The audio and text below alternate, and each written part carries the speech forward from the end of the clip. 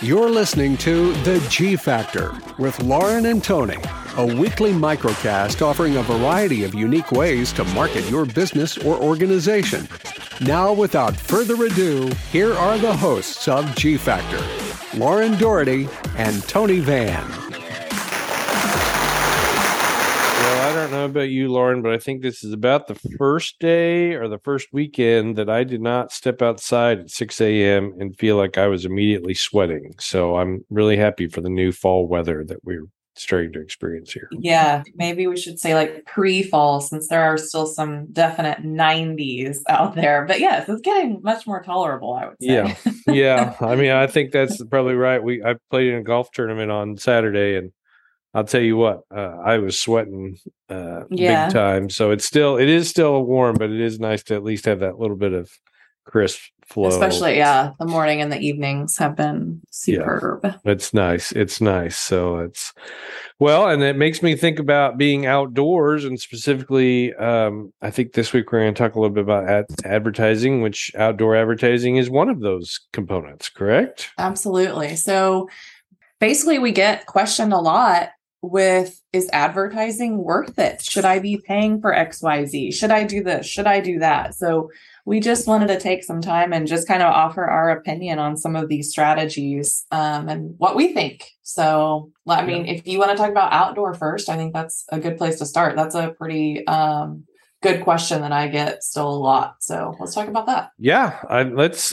Sure. I'm happy to talk about that. And I think we maybe can just kind of, dive right into a lot of things. So, yeah, I mean, advertising is, there are several components to that. So like you mentioned, outdoor advertising or billboards, whether that is kind of old school printed boards or kind of the digital boards that are out there, there are still a lot of opportunities for outdoor advertising. I think that, there are a lot of times it works, and a lot of times people do outdoor advertising just to see their own ad or to see their own kids or whatever that looks like. So without kind of giving the end away, I think before we get too deep, my general opinion is the through line goes back to everything we always talk about, which is content is key, specifically for the audience you're trying to reach. So, a billboard works sometimes, outdoor works sometimes, and sometimes it doesn't. So,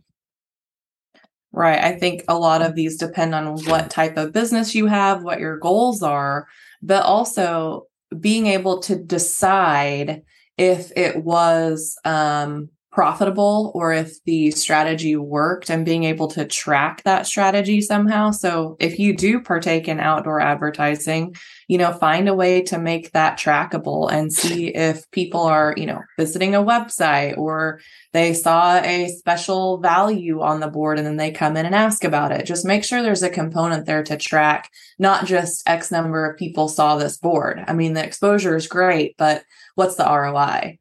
So, and you can do that with a lot of different tactics, not just the outdoor, but also with the outdoor. One thing I just wanted to add is, a lot of people also ask, like, should I do digital versus print? And really, again, this depends on what your content is and where the placement is. In some more rural areas or, outside of the metro, digital may not be an option, especially like a highway board. It might be printed, but there are a lot of ways to kind of work that deal. And then as well as, if you're thinking about maybe a shorter run, digital might be the way to go. But if you plan or you want to own that board for like a long time, then do the printed. It really depends on what your message and your goals are. But just with that in particular. Absolutely. Your turn.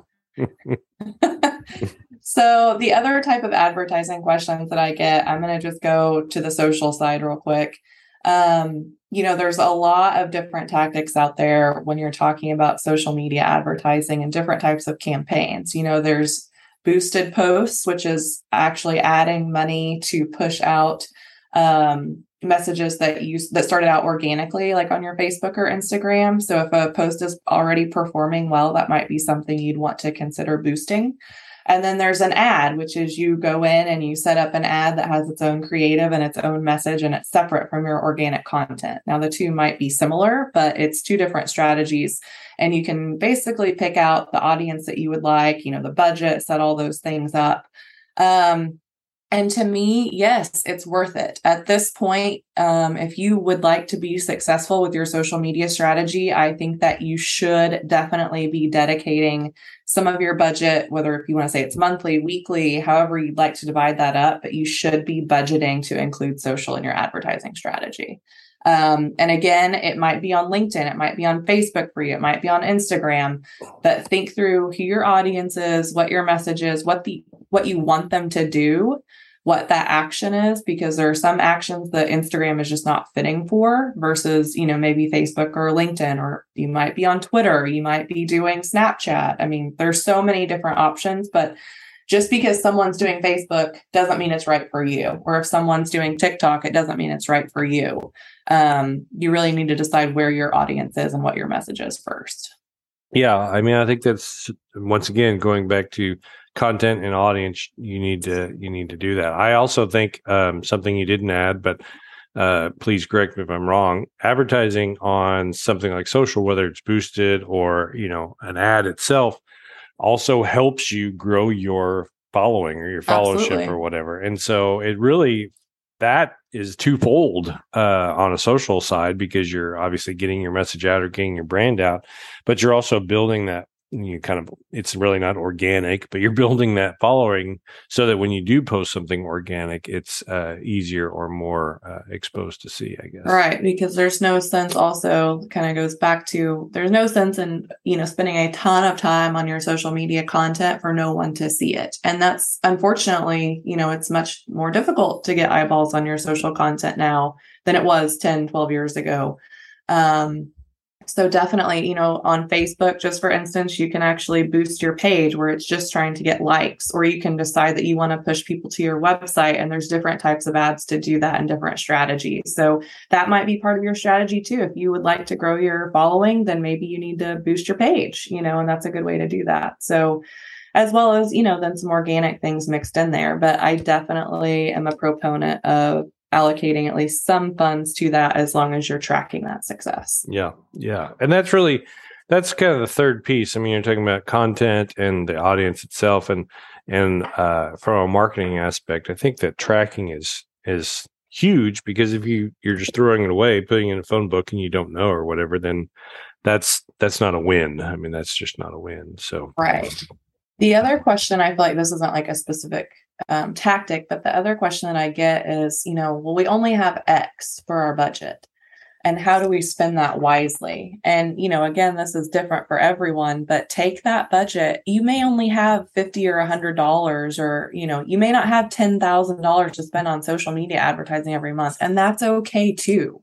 But if you have $50 or $100, then social is probably a good avenue, because you really can't just spend that amount of money anywhere else. There's some kind of cheaper digital boards. There might be an ad here and there, print that you could do, but there are still ways to spend a small budget wisely and still enter that market and help, part of your other strategies move along, which just, you do not have to have $1 million or 10,000. That's all I'm kind of saying there. But yeah, no, you're right. I mean, I think there's a little something for everyone, especially with digital or social, or something like, I'd like to talk about OTT, where you can quote unquote get on TV, whether that's a YouTube pre-roll or OTT in something like Netflix or Amazon Prime or whatever, for much more affordable than kind of an old school advertising run, like a better term. I mean, it's really easy to do that.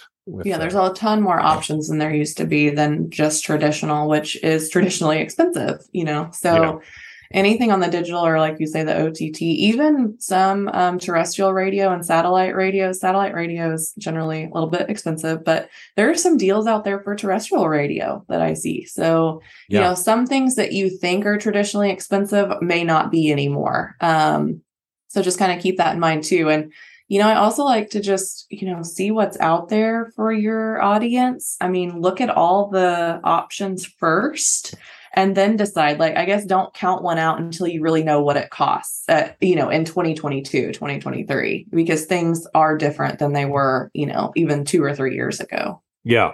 Yeah. Yeah. And so like some of those, I'm not going to call them old school per se, but so like radio or billboards, how would you track that? Give us some examples of tracking those type of tactics to make sure that you know what you're getting. A good offer code or like a code word is fun. A website URL that is specific to your campaign. So a vanity URL is still cool. If it's something visual, you might even be doing a QR code on it, there's a ton of ways that you can track a phone number. If you're asking for phone calls, obviously clicks on a specific website URL, you can track that easily. So, like we only use this URL for this ad type. There's a lot. There are so many different ways. If people are getting phone call, or if you're asking for phone calls, then say, mention this for blah, blah, blah. So, there are a ton of different ways, no matter the advertising avenue, to make that trackable, either on the front side or the back side or both. Yeah, that's great. That's really great. And I always love the website vanity URL. Back in the day, you had 1-800 numbers that were different, or vanity telephone numbers, which are still fine. But I'll tell you, I think that for some reason, today's brain, I don't know how to say that, is more apt to remember a .com or a .org or .net than it is a full phone number. Yeah. Maybe I do like when there's the code, like text this code or text this number, which are usually short and easy. So those might work too, depending on what it is. But yeah, texting I like, but no one wants to pick up the phone and call. So if you could do a text or something like that, I think that would be good. And it keeps that number shorter, like you said. So. Yeah. I think it's honestly because we don't memorize telephone numbers anymore. Yeah. No, that's just in seriously. That's, do you know Jenny's telephone number by any chance? No. It's 8675309. Oh, yeah. You still remember Jenny. Yeah. Mm-hmm. Yeah. Right. So, oh my gosh. Anything else we want to add to advertising today? I don't think so. I think those are the basic buckets that we hit. But if anyone has any specific questions, we'd be happy to help or offer an opinion on something specific. So just let us know, email us, or talk to us on social media. So, Lauren, I knew you presented at the OMA last week. How did that go? Did you have a good time? Yes, the OMA conference was great. I talked about 5 marketing strategies that museums and cultural institutions could implement basically now, and some tips for that. So I'll be sharing part of that on social media as well. So if you're interested for that content, check it out at The Guild Factor. It sounds great. Excellent. All right. Well, for the G Factor podcast, I'm Tony Van. And I'm Lauren Doherty. Thank you for listening to G Factor. For more episodes, additional information, and a way to connect with Lauren and Tony, visit theguildfactor.com.